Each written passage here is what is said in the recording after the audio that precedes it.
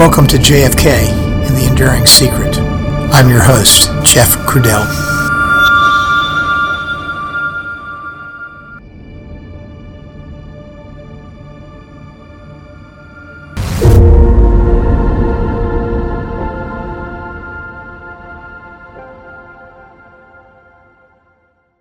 Today, we're speaking with author Joan Mellen, investigator Joan Mellen, who has prepared the most incredible, compelling book, A Farewell to Justice, Jim Garrison, JFK's Assassination, and the Case That Should Have Changed History.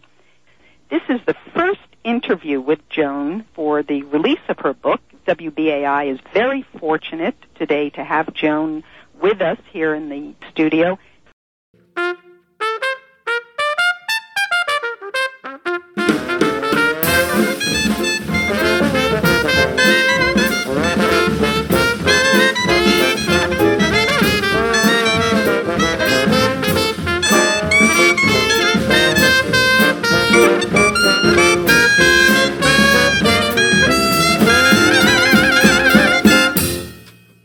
Hello, everyone, and welcome back to the podcast.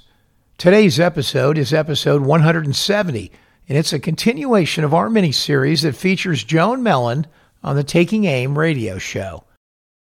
Today's episode is part 2 of a 3-part series, and it continues the entire full-length interview conducted by Ralph Shoenman and Maya Shone. We spent an extensive amount of time in part 1 giving you the background and context related to Ralph Shoenman, and so we won't repeat it here, but listeners should be sure that they have heard that background information contained in the prologue for episode 169 before they listen to today's episode. Ralph is much more engaged in today's conversation with Joan Mellen, and that's one of the reasons that listening to the background on him is so important. It's another exciting episode with much in the way of explosive statements, so listen carefully. It's an hour long, so I am not going to dilly-dally here in the prologue. Let's just get right back to it.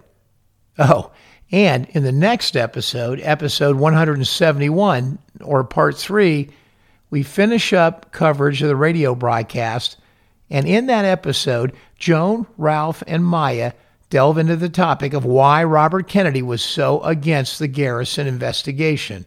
So stay with us today and keep listening, and don't miss that last part of this 3-part wander, and that episode should be out tomorrow. And so, without further ado, let's listen to episode 170 of JFK, The Enduring Secret.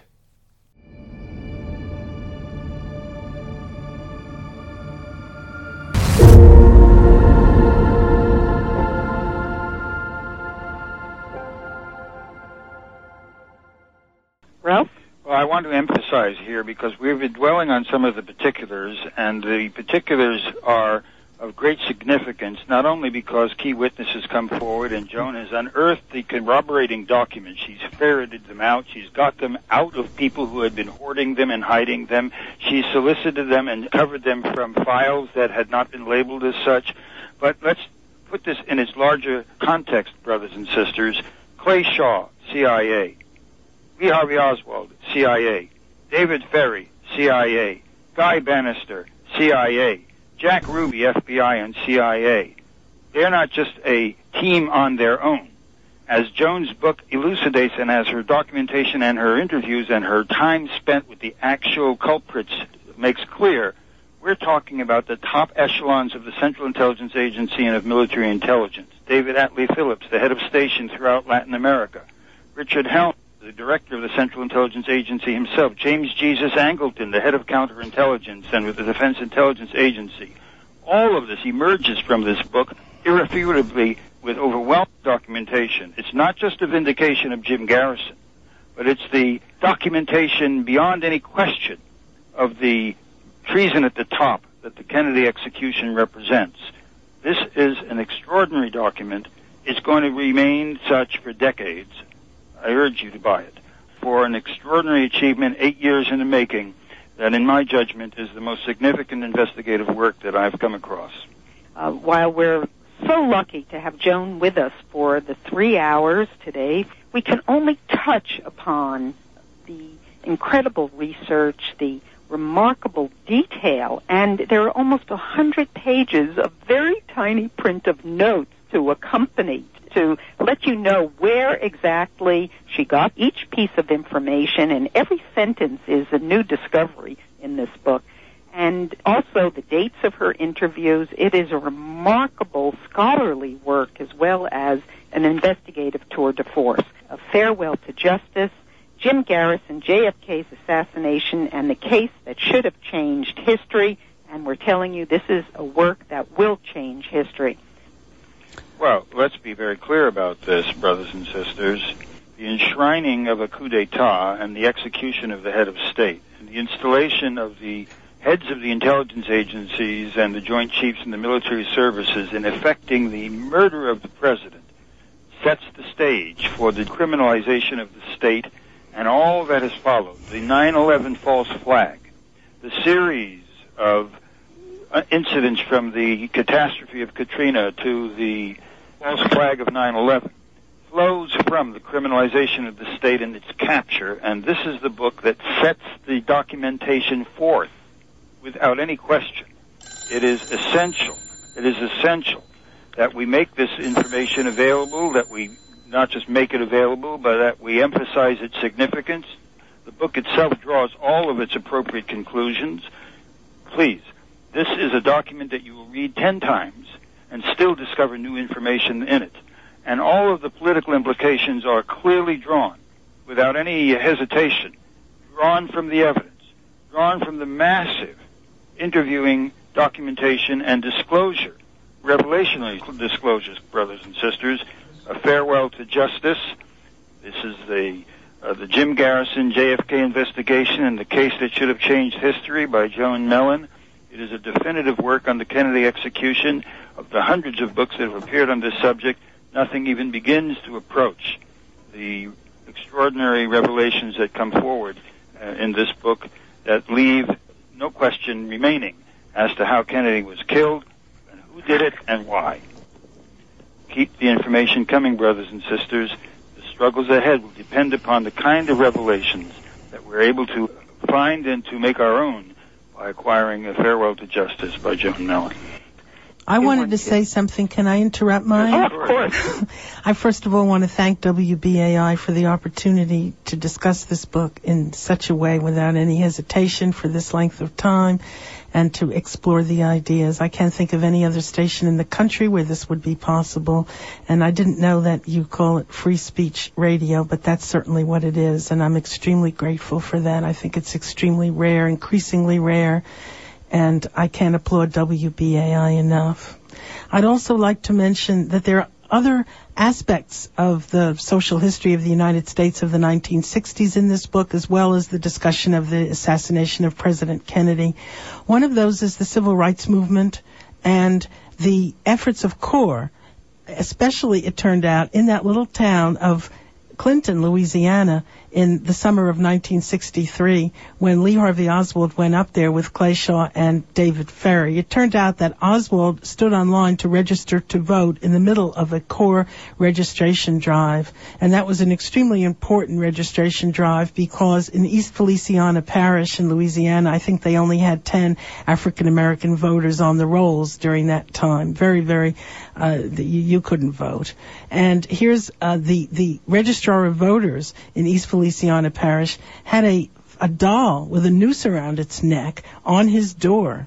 And he also had in his office one of those anti-civil rights movement, I don't know what to call it, the vicious posters against Martin Luther King, in which it was Martin Luther King at the communist school in Tennessee. And one of the great efforts in the state of Louisiana to avoid integration was to suggest that the civil rights movement was infiltrated by communists. And there's the registrar of voters up there in East Feliciana Parish, Henry Earl Palmer, with that poster. And the same poster appeared in the barbershop of Leah McGee, where Lee Harvey Oswald went to have a haircut on that trip up there, and ultimately became his visit to the hospital to apply for a job. And Joan, didn't you speak to McGee? I spoke to McGee as recently as 2 days ago. He's still alive. I also spoke, and I think a much more important person for me was the chairman of CORE in East Feliciana Parish, a man named Corey Collins. And this is a person who was a Vietnam veteran who was not given the right to vote. And Henry Earl Palmer told Corey Collins, well, you fail. Well, why did he fail? Because he answered all the questions on the exam correctly, and you only had to answer, I think, 6 out of the 10. And so he failed for that. And then there was a period of time that elapsed before you could go back and register again, and Corey Collins went back and, of course, registered to vote. One of the things that I found out about the stereotypes that we have about the South, have to be adjusted a little bit. Corey Collins was so courageous that he stood up to the Klan at every chance, and he knew where they met. They used to meet at a TV repair shop, and he'd go in there when he saw all the cars outside, so he knew the Klan was meeting, and he would go in there just to show that he knew that they should know that he knew that the Klan was meeting. And he was extremely courageous, extremely forceful, and Corey Collins was one of the people who came down to New Orleans in February of 1969 to testify at the trial of Clay Shaw, and to show that Clay Shaw certainly had lied when he said that he didn't know Oswald or Ferry, more to the point Oswald, because Corey Collins was one of what were called the Clinton witnesses. And what Corey Collins told me, and he never told Jim Garrison, Corey Collins worked for the post office in Baton Rouge at the time of Garrison's investigation, and as a result of his testifying for Jim Garrison, Corey Collins was fired by the United States Post Office. They had written to him on saying he had to be at work on Saturday morning when they knew he couldn't possibly get back up there in time to be at work. And he was fired, and he never told Garrison. And I said, well, why didn't you tell Garrison? And he was just so stoical, and he didn't want to bother Garrison with the fact that he'd been fired from his job because he testified at the trial of Clay Shaw.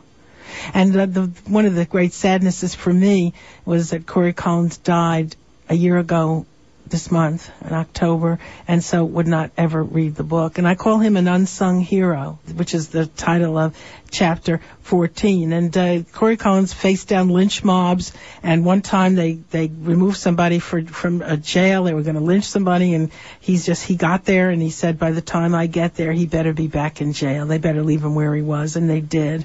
And later, when some of Clay Shaw's friends went up there and tried to intimidate Corey Collins' father, he exposed them, and he knew as liars, because they said that a deputy sheriff had pointed out the Collins house, and Corey Collins said, well, the deputy sheriff knew, and of course this is a racist who's used words that we won't use on WBAI today, but he said he knew that Corey Collins had told all the so-called law enforcement up there, bother me, not him, referring to his father.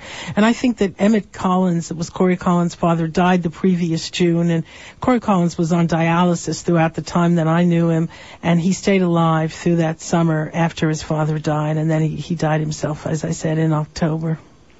We should remind people the CORE is the Congress of Racial Equality, and at the time of which Joan is speaking, there were tests in the South. You had to pass a voter registration test before you could register. This was one of the great struggles to eliminate the tests and allow people to register as citizens of the United States. But I think it's important to emphasize here that what emerges in the identifying of Oswald and Clinton and his presence there with Clay Shaw and with David Ferry is that they were running Oswald up there to take him into the mental hospital and to create the paper trail for the later setting up of Oswald as Patsy. And that the significance of this is that, as Joan elucidates in her book, they were preparing the cover story even before the execution of Kennedy himself.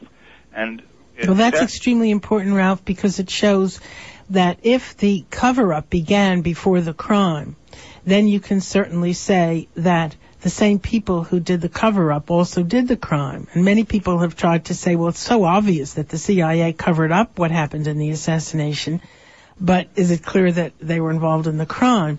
And, of course, here we see the two processes being identical. The witnesses that established that, I mean, let's just take James Wilcox, who was with Oswald at Atsugi Air Force Base and was with the Central Intelligence Agency, and whose own testimony about Oswald's role and the role of the Central Intelligence Agency and the role that was assigned to Oswald as the fake Marxist, the Fidelista, who was the presumptive assassin that would facilitate the invasion of Cuba in the aftermath of the Kennedy execution. I wanted to correct one small point regarding the component of the CIA that was involved in the assassination. And I think it's the people that seem to be involved here. First of all, of course, the legal offices of the CIA in Lawrence, Houston are present throughout this. But primarily it was the clandestine service and not, I would say, the several other components. For example, people in the Soviet realities section, which should have been notified about Oswald's presence in the Soviet Union and were not informed. And I think even one might question whether the clandestine service, which at that time was led by Richard Helms, he was deputy director for plans, and plans meant dirty operations or the clandestine service.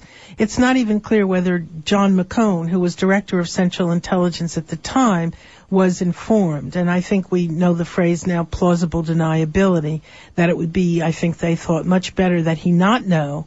And I think Helms pretty much admitted when he testified before the Church Committee that there was a great deal of information that they never shared with John McCone, precisely so that he could say that he didn't know about this or that, and that he really didn't know, and that he would be telling the truth. And I think it's very likely that the same was true for the Kennedy assassination itself. Well, now, Joan, let's talk for a moment about the revelations that occurred in the Italian newspaper Paesi Sera, which had been carrying out an investigation in Italy during the late 60s into the Central Intelligence Agency role in Italy in preparing the potential military putsch in Italy that did in fact occur in Greece, and in what was later disclosed to be something called Operation Gladio, the 40-year subversion of the political process in Italy and staging operations. One of the things that emerged from that series of investigative reports in Paesi Sera was the proprietary company Centro Mondiale Commerciale, World Trade Mart, with a figure named Clay Shaw, and another operation of the Central Intelligence Agency called Permanent Industrial Expositions, or Permindex.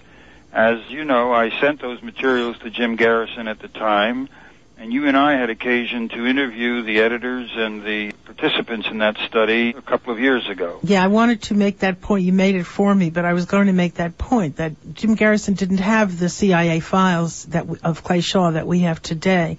But through Ralph's efforts, Ralph was in London at the time working on the Who Killed Kennedy Committee, and also was executive director of the Bertrand Russell Peace Foundation. And at that time, Ralph became friendly with the Italian correspondent from Paesi Sera to London named Giorgio Fanti. And through Fanti, Ralph received the series of articles that appeared in Paesi Sera, which had to do with the role of the CIA in electoral politics in several countries, particularly France and Italy after the war. And what should be written, and to the surprise of the Paesi Sera editors, was that on the board of Permindex, which was the main organization, and then that CMC in Rome, was Clay Shaw.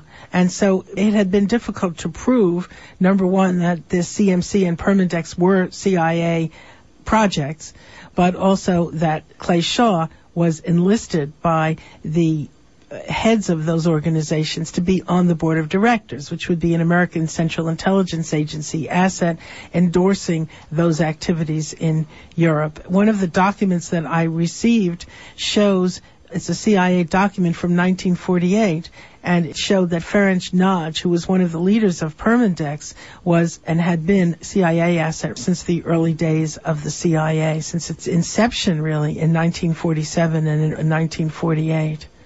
Well, aren't we talking as well here with the involvement of Guy Bannister and in the activities of Permindex and of Clay Shaw and the Centro Mondiale Commerciale, not only what led to the assassination of Kennedy, but an elaborate plan to support the fascists in France who were involved in the OAS in Algeria, Jacques Soustelle, and the planned assassination of Charles de Gaulle. That's right. When the CIA could not influence the elections in these European countries through spending money and giving money to the political parties whom the CIA wanted to support, they supported assassination attempts, and as you say, Ralph, against de Gaulle, and certainly they were very big supporters of the OAS, which are this fascist torture organization, which you can see trying to prevent the liberation of Algeria from France, and that you see in Gillo Pontecorvo's film, The Battle of Algiers. We're speaking with author Joan Mellen, and we're discussing her soon-to-be-released book, A Farewell to Justice, Jim Garrison, JFK's Assassination, and the Case That Should Have Changed History.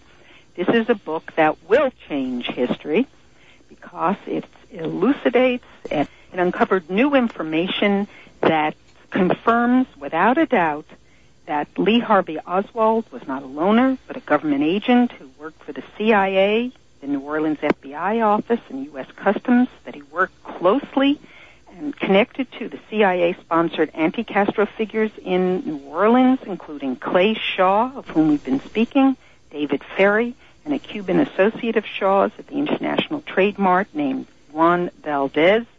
Clay Shaw and David Ferry, both Garrison suspects and CIA operatives, implemented the assassination. They helped frame Oswald as the murderer.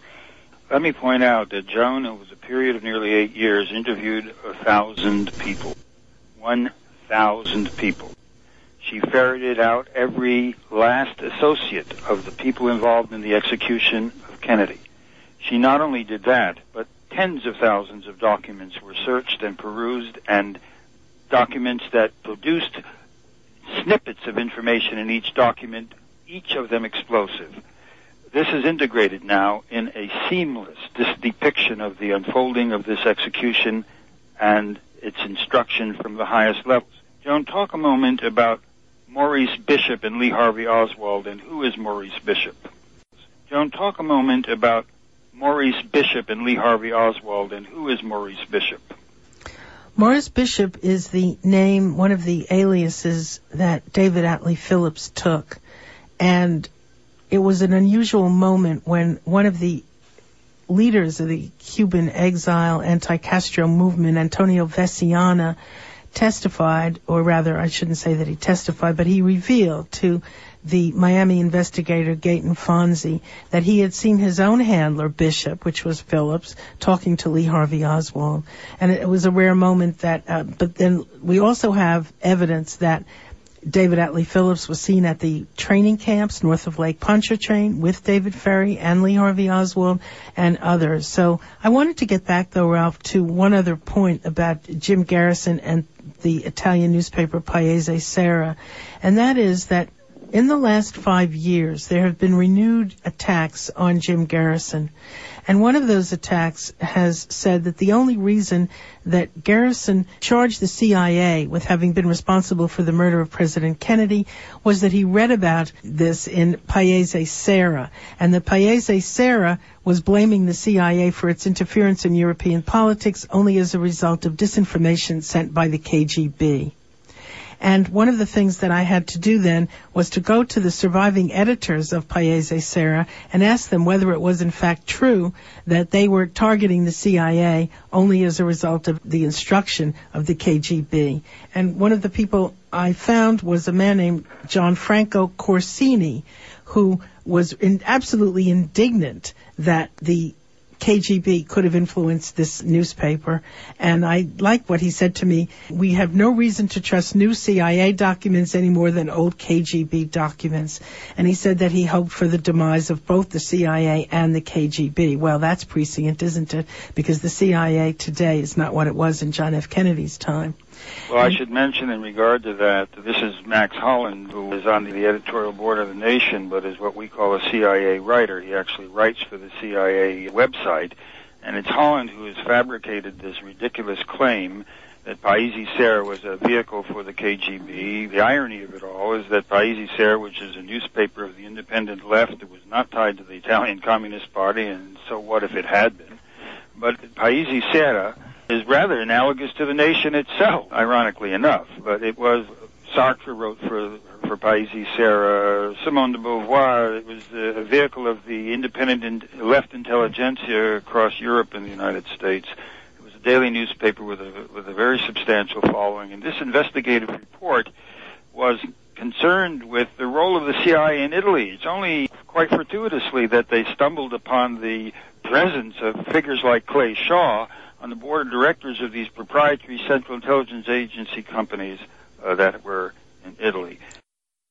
We're speaking with Joan Mellen, author of this remarkable investigative work, A Farewell to Justice, Jim Garrison, JFK's Assassination, and the Case That Should Have Changed History.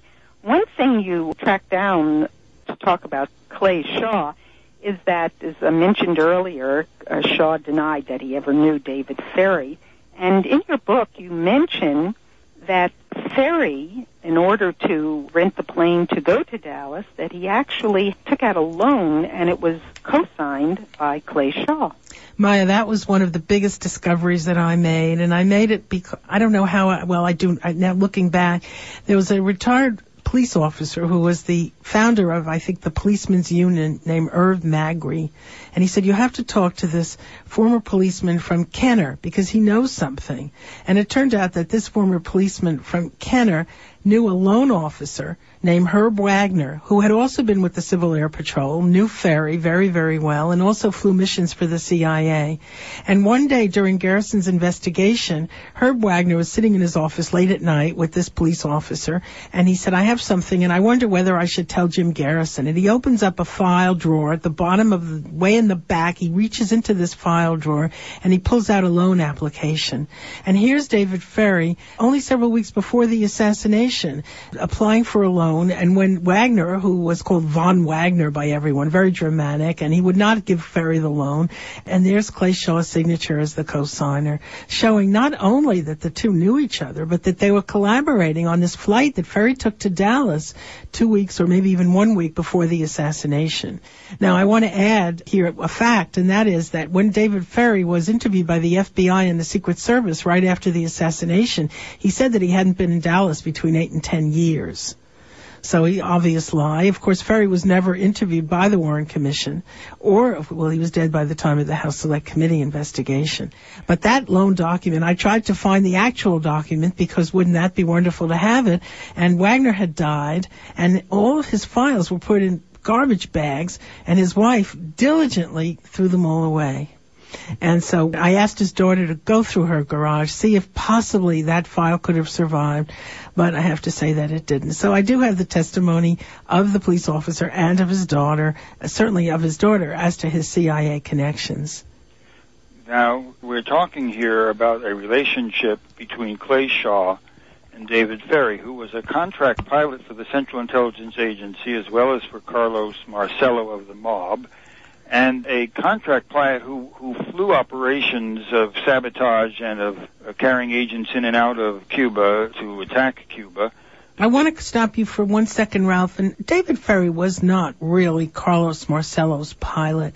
David Ferry worked for G. Ray Gill, who was the lawyer of Carlos Marcello. And Gill had represented Ferry when Ferry was fired from his job as a pilot for Eastern Airlines, and Ferry couldn't pay Gill. So as a favor to Gill, Ferry flew Carlos Marcello. He flew him back from Guatemala to the United States. He got a passport for Marcello and taped it to his chest and all of this.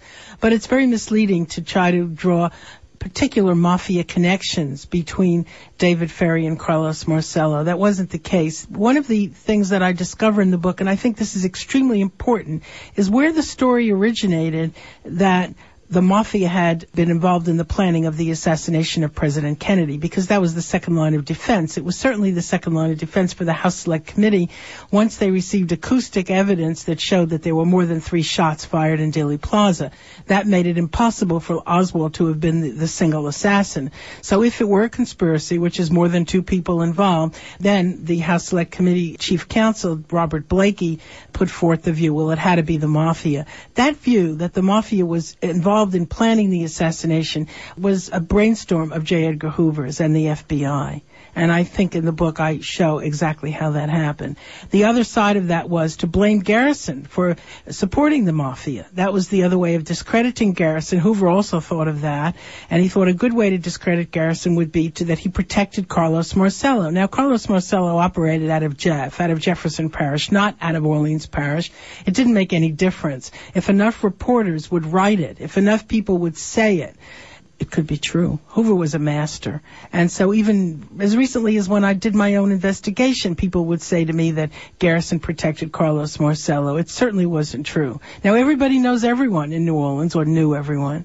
And certainly Garrison knew Marcello, partly because one of Marcello's many lawyers was Russell Shoenman, with whom Garrison practiced law, if you could call it that, because Garrison never liked to practice law. And after he lost his job as district attorney, he would occasionally go into the office, and mostly he provided referrals. And so Marcello appeared at that office now and then, and everybody knew everyone. Even my own doctor here in New York City at Mount Sinai Hospital, who was studying medicine at Tulane University during these days, told me that he ran into Carlos Marcello at a funeral, that he was standing at the back at this funeral chatting with a man, and when he sat down with Dr. Carmel Cohn, one of the great doctors of the universe, and one of his friends said, "Do you know who you were talking to back there?" That was Carlos Marcello. So if the gynecologist from Mount Sinai Hospital knew Carlos Marcello or was seen talking to him, you can be sure everybody in Orleans Parish did too. But Garrison did not help the mafia. And when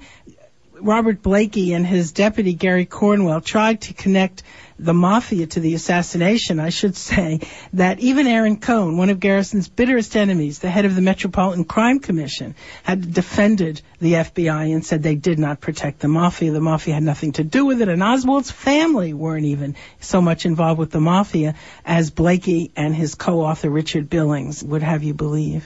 Well, let's go into some of the means that were used, like you've been talking about now, but the means to discredit the Garrison investigation and Garrison personally. One of your remarkable chapters in the book, I mean, every chapter is remarkable, but one I particularly found so dramatic and engaging was Chapter 12, White Paper, where you talk about Justice Department lawyer Walter Sheridan and how, at Bobby Kennedy's request, Sheridan orchestrated an NBC white paper and also the penetration of Garrison's office.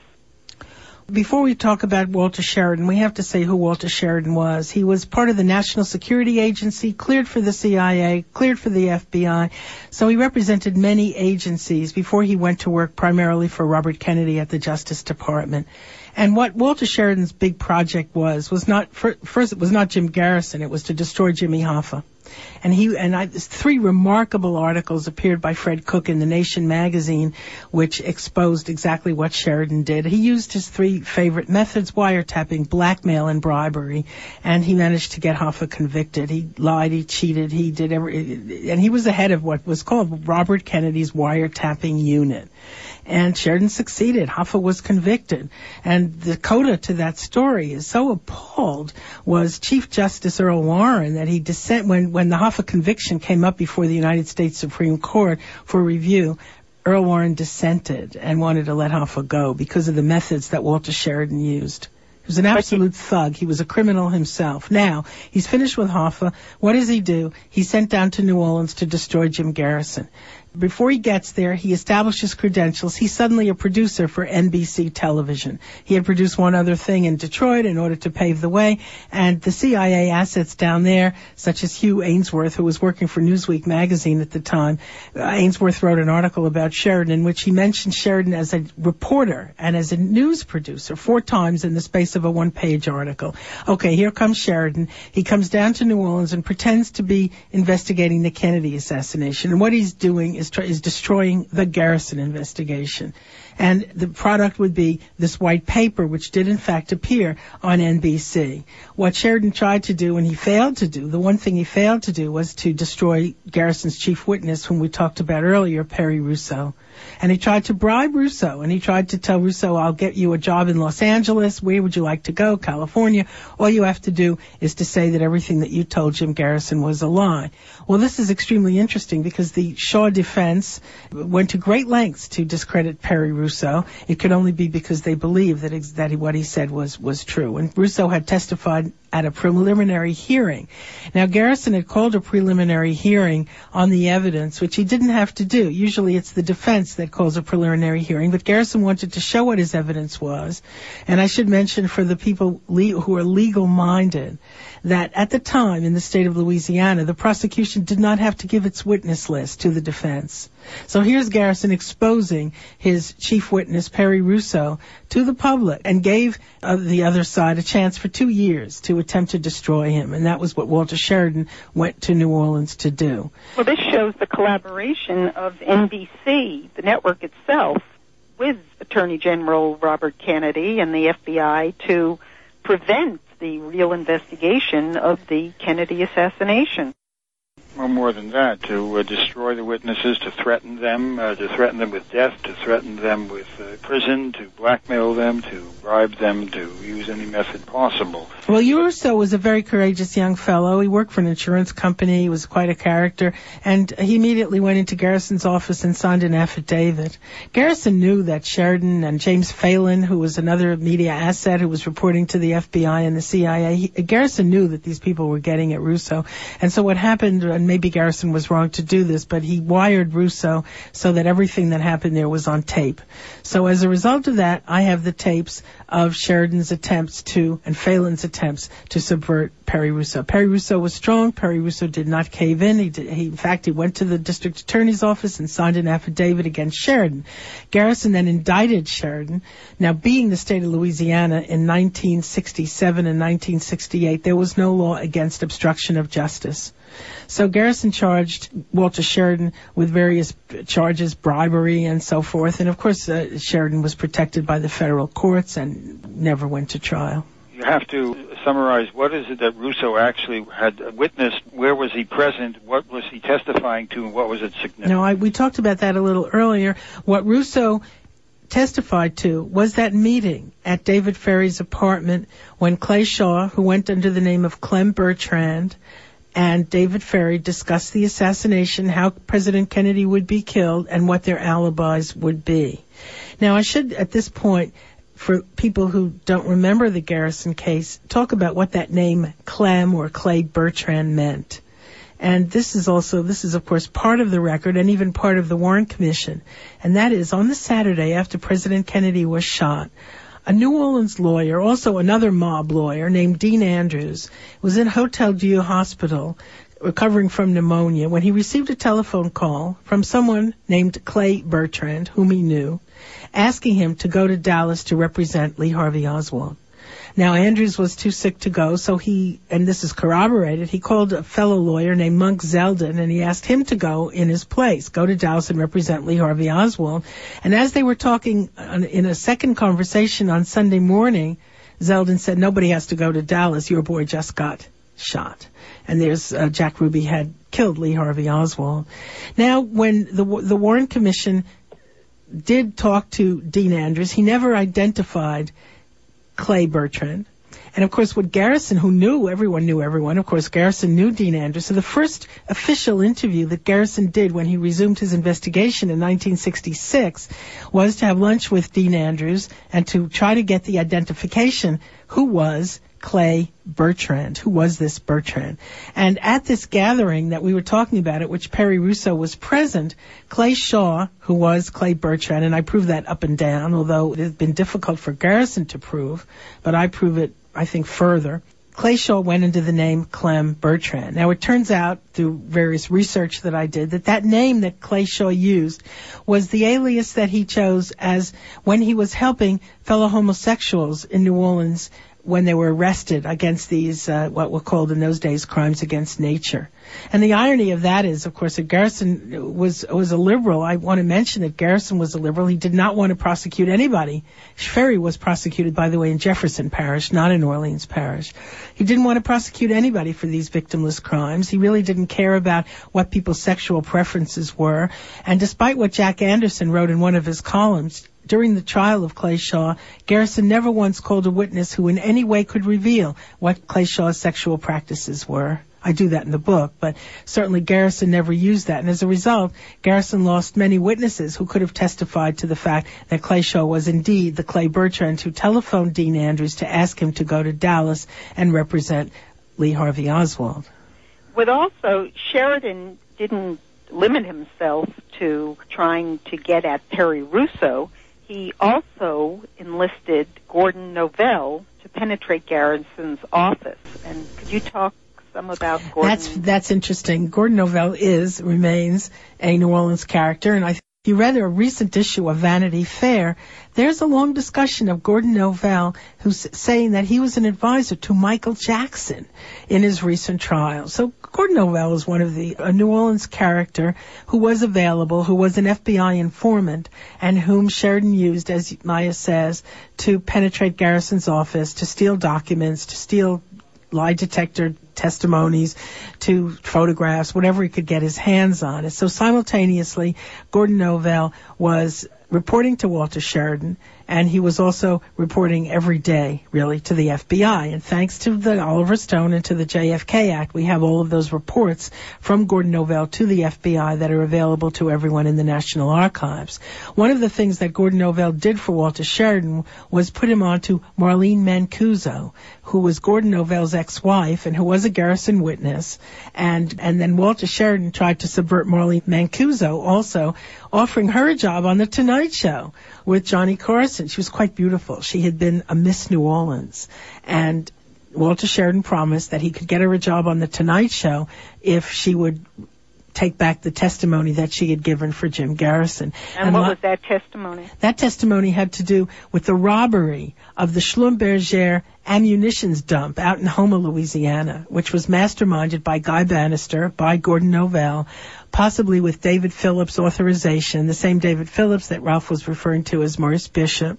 And they stole all these grenades and various war material, which they then trucked into New Orleans, ultimately bound for Miami and for the efforts against Fidel Castro.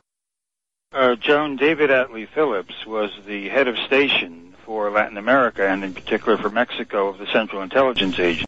Well, chief of operations for Western Hemisphere, working very closely with JM Wave, the CIA station in Miami. He wasn't actually chief of station in Mexico City, but that was under his jurisdiction. And David Atlee Phillips is a central and coordinating figure with respect to the key participants in the execution of John Kennedy. Certainly David Atlee Phillips was involved. And he wrote his memoirs. It's called The Amlash Legacy, and it's in the form of a novel. And his wife has kept that undercover, but an assassination researcher managed to look at some of it during depositions in a lawsuit. And so we see that David Atlee Phillips depicts himself as Lee Harvey Oswald's handler in his fictionalized version of the Kennedy assassination. Well, in fact, that fictionalized version of the Kennedy assassination by David Atlee Phillips actually elaborates the entire scenario of setting up a Fidelista as the fall guy for the assassination and then carrying it out as a government operation. That's right. The CIA's original plan was to blame Fidel Castro for the assassination and that this would precipitate an invasion of Cuba, which was what the CIA and the Pentagon at that time wanted and which John F. Kennedy did not want. The 9/11 of the day. Well, the Vietnam, I mean, in a way, because what happened was that although they did not get there after the death of President Kennedy, they did not get their war in Cuba. They got something even better, which was the protracted war in Vietnam, because so many more profits accumulated to the oil people, the helicopter people, and the Western interests that profited so much from the Vietnam War. And we see these same people profiting, of course, from the Iraq War. One of the interesting things that Garrison wanted to do was to really investigate George Brown and to look at Brown and Root and to see, and he discovered their CIA connections. The documents were not available to Garrison, although they are to us. And so Garrison focused on Brown and Root, and here is Kellogg Brown and Root at the forefront of the, I don't know, is it billions of dollars that they have made from the contracts in Iraq? Right. We had discussed the development of Brown and Root in our Crony Capitalism series, and Brown is very much connected with Lyndon Baines Johnson. And it was Lyndon Baines Johnson, even when he was in Congress, that got Franklin Delano Roosevelt to award to Brown the original road building and then also dam building monies. And then later it was Brown who promoted Lyndon Baines Johnson in his congressional campaigns. There's very close connections. So before we go any further, I want to make a point that I do not subscribe to the view that Lyndon Johnson was involved in the assassination of John F. Kennedy. What was interesting to me is that you're saying that Garrison wanted to look further into the role of Kellogg Brown, and then it was Kellogg Brown. Later it became Brown and Root. I think Brown at the time it was Brown. It was Brown and Root, and then later became Kellogg Brown and Root, and then they were part of Halliburton much, much later. Joan, you discuss a CIA accountant with top-secret clearance named James Wilcott, who I mentioned before had been with Oswald at Itsugi, retired in 1966. There's an extraordinary passage here where you cite Wilcott as follows. Oswald received a full-time salary for operational work. There were at least 6 or 7 people who knew and believed Oswald to be an agent of the Central Intelligence Agency, and he concludes, Ruby was paid by the CIA to do away with Oswald. The plan was to kill Kennedy, link Oswald to Castro, and use the pretext to invade Cuba. I think that's all correct. I think that the House Select Committee attempted to discredit him, attempted to show, well, he couldn't be right because the person he cites was no longer there at the time and so forth. It's pretty lame. I think he was telling the truth. I think because people often say, how come there are no loose ends? How come nobody came forward? How come no one said anything? And the fact is that isn't true. People have said things. There have been loose ends, and that was just an unfortunate for them fact. This man did not testify for Jim Garrison, although I think he would have wanted to. Well, after all, Joan, after it was disclosed that Jim Garrison was going to indict David Ferry, he was found dead. At the same time, Eladio Del Valle came up with a severe case of hatchet in the head in Miami, in Key Biscayne. Mary Sherman is found dead. How many witnesses, people who had come forward or had guilty knowledge, were silenced and eliminated and disappeared and murdered in the course of this process? Well, I think certainly the witnesses were afraid. And only last week, when I was talking to the barber, Liam McGee, who gave Oswald the haircut, he said, I found a new witness. I found somebody who was interviewed by the FBI right after the assassination, and he was interviewed with a woman named Gladys Palmer, who really should have been one of the Clinton witnesses. She had been a stripper for Jack Ruby at the Carousel Club, and she was seen with Oswald quite frequently during the spring and summer of 1963. And the FBI had thought that this man and Gladys Palmer were quote-unquote boyfriend and girlfriend, and they were taken in to the jailhouse at St. Francisville and questioned by the FBI. And I said, I'd really like to talk to this man. And the barber said, well, he's terrified. He's still terrified to this day. Give the example of Rose Cheramy. And then there's Rose Cheramy. Well, Rose Cheramy, of course, was not afraid, and she was at the East Louisiana State Hospital at Jackson during the day of the Kennedy assassination and predicted the assassination and talked to some Cubans who were with her, and so she knew that the assassination was coming. And before she could be a Garrison witness, she was murdered in 1965 walking on a deserted highway in Big Sandy, Texas. Who would hitchhike on a deserted road instead of a main road? And she was hit by a car and died. She also said, after all, Rose Cheramy, that she was a stripper or a hooker for Ruby, and then she witnessed Ruby and Oswald together frequently at the Carousel Club. That was she was one of the witnesses who could show that Ruby and Oswald knew each other. There have been quite a few. My book is chock filled with witnesses who saw Oswald and Ruby together at the Carousel Club and elsewhere. We're speaking with author Joan Mellen, investigative author of A Farewell to Justice, Jim Garrison, JFK's Assassination, and the Case That Should Have Changed History. Joan is decades friend and companion, and we know the methodical way in which he approaches every one of the subjects for which he has written books and analysis, and in the way she approaches life. And what I'm talking about here, brothers and sisters, is a profile in courage. You hear a quiet-spoken, indefatigable author, investigator, researcher, professor who has personally physically been present with the killers, the contract killers, the plug uglies and the thugs, the actual assassins, sat with them, met with their families, pressed them, pushed them, extracted information from them, extraordinary documentation, first-hand witnesses that people paled before the prospect of even contacting. And there was Joan traveling on her own for almost 8 years from place to place, meeting these people and gaining their confidence and convincing them of the necessity at this point in time to come forward. And she has obtained their data, she has obtained their verification, she has contained, if you like, their first-hand accounts. It is just a breathtaking achievement. And as you read it, you will be astonished at the audacity, the courage, and the perseverance that has produced this extraordinary work.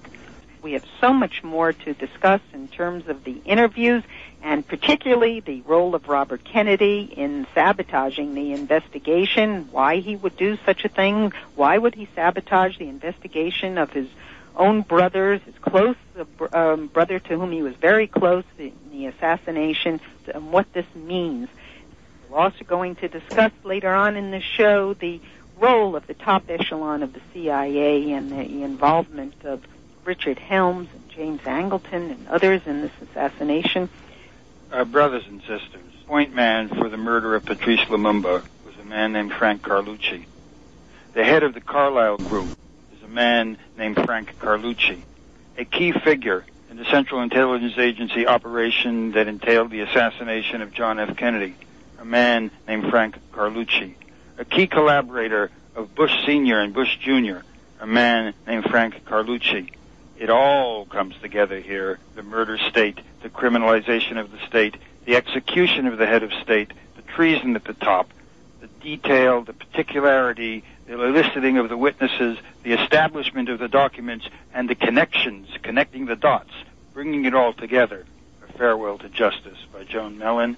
You have to have it, brothers and sisters, because it illuminates decades of the decomposition of what passes for the state in this country. You were talking about Rose Chermy, and then here on page 206 it says, back in New Orleans, Garrison uncovered Rose's 20 aliases. Her name appeared everywhere, but in the Warren Commission index of names. The state police had not taken her photograph or prints. And then you have a person named Fruge. I don't remember. Francis Fruge. Francis Fruge was a state trooper who ultimately, with Mrs. Dishler, became the investigators for Jim Garrison up at Clinton and Jackson. And Fruge enters the story here because he was a state policeman in charge of narcotics, and so he knew Rose Chermy very well because she plied her trade, prostitution, drugs, on Route 190 down there from Opelousas to the border of Texas and Beaumont, which, again, names that we know because of the recent catastrophes down there. And so when Rose was thrown out of a car, this is the time number one, and she's dazed, she's on drugs, and Francis Fruge is called. That's where the story starts as far as Rose Chermy is concerned. And Francis Fruge is told to take her to the East Louisiana State Hospital. And while Rose is with him, she's talking, and she's telling how Oswald and Ruby knew each other and how the assassination was planned and how she was with the Cubans. And so Francis Fruge enters the story at that time. And it says here that her death certificate reads, quote, bullet in the head, although hospital records mention no bullet hole. I don't know about that, and Garrison could never find it. The motorist who supposedly ran Rose over was not at the address that he gave, and Garrison had no way of investigating there. I want to say something else about Garrison, and that is how short-staffed he was. He only had a few people, 3 or 4 people working on this case. He had very little money. He had to borrow money from the Volkswagen dealer down there. He had a small group called Truth and Consequences, and for a while they gave $100 a month for his investigation, and then they stopped after a few months. He really was working on a shoestring, and so there were a lot of areas that he couldn't investigate. And I think the death of Rose Chermy was one. Another was Paese Serra and all the information that they had given about the CIA's role in European politics. Garrison just did not have the resources to follow up on these aspects of the case. And Joan, many of his witnesses who he nailed, and they were key and central witnesses, they simply went into other states, and then the governors refused to extradite them. Would you? Well, that's true, and I think we have to realize it was Walter Sheridan on behalf of the Department of Justice, who telephoned the governors of those states where the witnesses were and ordered them not to extradite. It was true in Ohio in the case of Gordon Novell. Gordon Novell had been charged as a material witness by Garrison. He wanted him to talk to the grand jury, and the governor of Ohio just refused to extradite Novell. The same was true of a woman named Sandra Moffat, who had been Perry Russo's companion at the party that I referred to, where David Ferry and Clay Shaw were, and not a single witness was extradited by any state back to New Orleans to help Jim Garrison. You know, it puts me in mind of the time when we formed the Who Killed Kennedy Committee in London. That is the moment when the established media became absolutely rabid. The Guardian at the time published an editorial in which they said that I was a pathological American who had a psychopathic loathing for the country in which he had been bred. They didn't say spawned. And I remember, Joan, when we were seeing Jim in 1969, I was joking with Jim about the kinds of attacks to which we had each been subjected over the years. And as Jim was so clear about this, you know, if they don't off you, it's character assassination. Jim was subjected to the most relentless reinvention, character assassination. Even the vindication in a court of law wasn't sufficient when this fabrication about his taking bribes from pinball machine operators, which was a Justice Department plot against Garrison, was exposed. The New York Times to this day continues to write as if he had been convicted of this. And Jim used to say the following. He says, you tell it all as soon as you know it. Because there is no other immunity from the fate of so many of these witnesses, because the more you make noise about what we know, and that's what free speech radio is about, brothers and sisters, that's what Taking Aim is for. You tell it all as soon as you know it. You get it out there. You mobilize people around this understanding and this truth. So that the consequence of doing us in, to put it bluntly, is that you call attention to the information that you've been disseminating. They can only attempt to assail us and destroy our characters, and that they did relentlessly to Jim Garrison. Jim Garrison was the man who was going to be governor of Louisiana. In fact, he had been marked by as a coming figure in Democratic Party politics. He may well have been considered as a vice presidential candidate or beyond. His political career he cared less about. He sacrificed every prospect to his dedication to unfolding this truth and to exposing what he called the war complex. He said, what was the phrase that he used, Joan? Well, he used to say the war machine. Yes, but I meant in terms of let justice be done. Oh, that's written on his grave. Let justice be done, though the heavens fall. And his children put that on his tombstone. I hope the grave is intact over there in the cemetery in Metairie. When we sent out notices about today's special, the 3-hour special, people then forwarded on to other lists. And someone called us, in fact, our webmaster, Mark Bilk, our archivist, Mark Bilk, called and said that on one of the lists, somebody had sent back a notice say, no, Lee Harvey Oswald was the lone assassin at this day and age. Well, I recommend that this person must read this book because it shows clearly who Lee Harvey Oswald was and his relationship to Clay Shaw, David Ferry, and Juan Valdez.